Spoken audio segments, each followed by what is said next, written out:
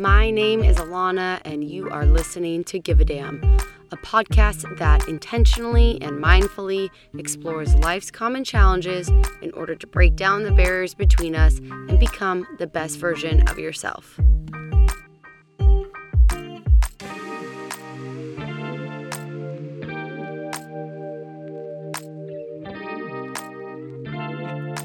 Hello, my friends. Welcome back to the Give a Damn podcast. I am your host, Alana Weinroth, and I am, as always, so happy to be with you here today.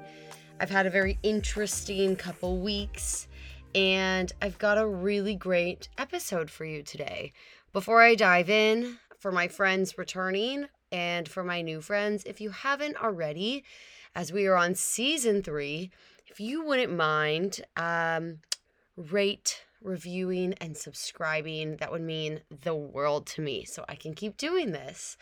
So let's dive right in today, you guys. Today's episode, I'm going to be really vulnerable, really honest, and really raw with you all. Probably some of the most vulnerable, honest, and raw I've ever been. And today's topic is going to help everyone. So if you're at home, go grab your journal or a notepad because you're going to want to take notes here, and we're going to do an exercise at the end. If you're not, that's okay. Come back to this later and do the exercise and just take note of the timestamp at the end. I'll call it out. But we're going to do some work here together today. Today we're talking about inherent worth. And I do worth work with all of my clients because we all struggle with knowing and identifying our inherent worth. Whether you realize it or not, we all define our worth by something external. So a relationship, a job, the amount of money in your bank account, the friends you surround yourself with, etc. And it's okay, you're not alone. And truthfully, a little healthy ego is definitely okay. But the issue is that if your entire worth is tied up in everything external, then it's not stable. At some point, that relationship could end, that job could lay you off, the money in your bank account dwindles, and the friends that you thought were cool and had your back might not always be loyal. So when that inevitably happens, because life is a roller coaster, and if we learned anything the last 3 years, it is that nothing is guaranteed. You need to have something deeply internal to fall back on, a deep knowing of your value and worth. So here's the thing, it's not your fault. We were all taught this from a young age. You were born into this world inherently worthy. You didn't have to prove anything. You could just be you. But somehow along the way, you somehow learned to maybe prove your worth to receive love or to perform to be noticed or something to that effect. So the reason I want to talk about this today is for 2 reasons. One, this came up really heavily for me in my coaching session last week, and I want to share with you what we worked through and my breakthroughs because I really, really think using myself as an example is going to support all of you listening. And 2, last week, moments after I got off of my coaching call, I found out that a friend and one of the people that I look up to most in the self-help space passed away, Dave Hollis. I learned of this literally within 30 minutes after getting off my call, and after a long cry, I put on his podcast to hear his voice. And I don't know if you've ever listened to his podcast, the Rise Together podcast. I picked a random recent episode, and it just so happened he was reflecting on his own worth, his own childhood trauma around worth, and how he's come to move through it and free himself.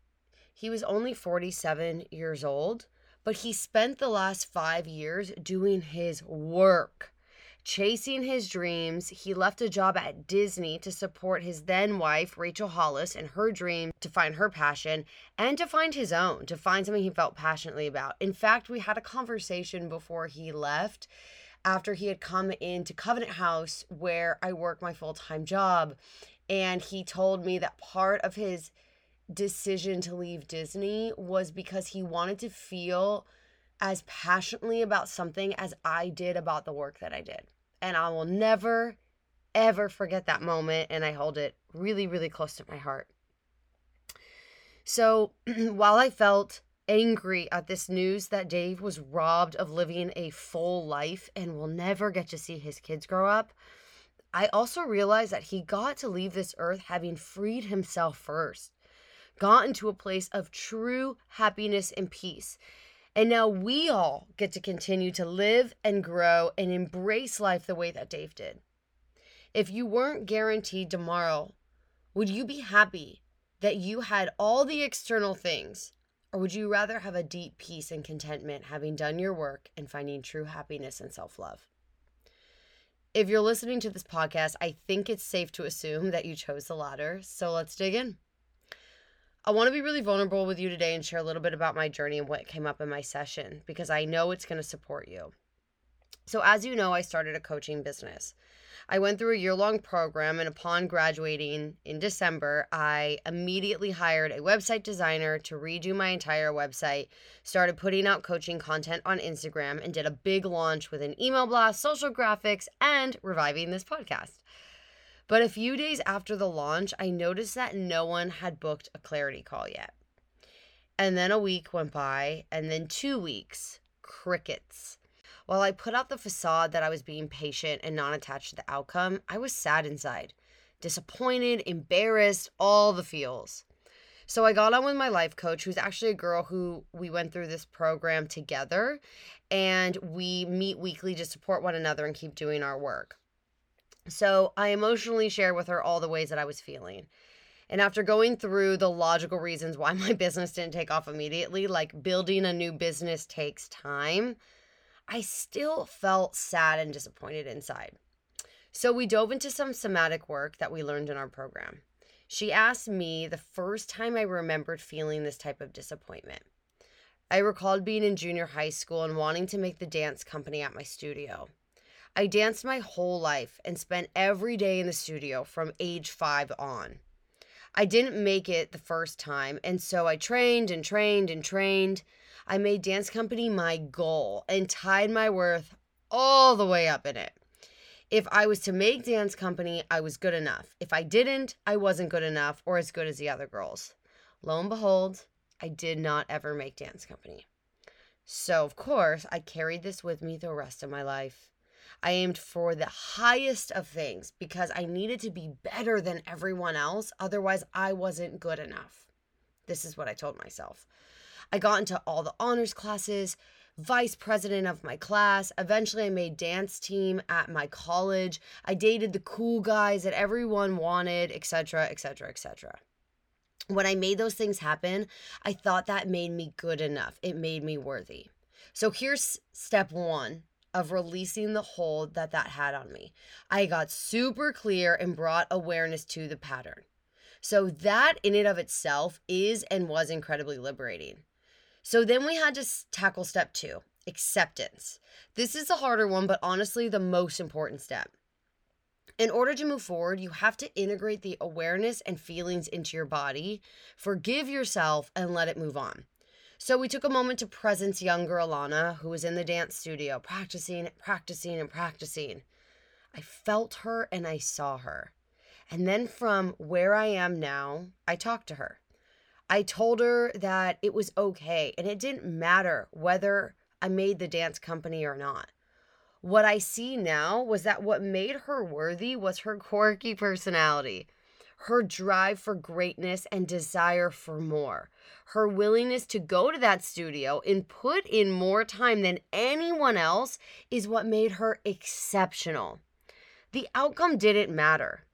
And then I saw that for her in high school, in college, in post-college, none of the outcomes mattered.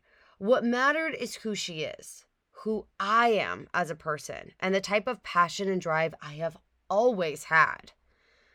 Whew, sweet relief. And so what do we do with this? The final step is aligned action. What is something I can do within the next 48 hours to stay aligned to this self that sees her worth internally and not externally? So I decided I was going to move forward with my coaching business from a place of love and not attachment. I would make content that feels good and loving and aligned and not forceful or for an outcome. And lastly, I was going to sign up for a dance class and dance again for fun. Now, as I mentioned, after this beautiful releasing session, I got the news about Dave. But what it did was further instill all this work in me. Dave shared his journey of needing to prove his worth through providing for his family, making a certain income, basically all through his productivity. And so I realized that we all struggle with this. And if you don't catch it now, it will continue to control you every step of your journey. Dave was so fortunate to have released it before he left this world. And so now we need to do the same because we're not guaranteed tomorrow. So let's break down the steps again. Awareness, acceptance, and aligned action. This is a lot easier done being held and supported in a coaching session, but I want you to start this work today. So here's the timestamp where we're going to do our little work in our journal. I'm going to give you a little exercise you could do from home. And if you're not home and it's not accessible, take a note right now and come back to this part when you are.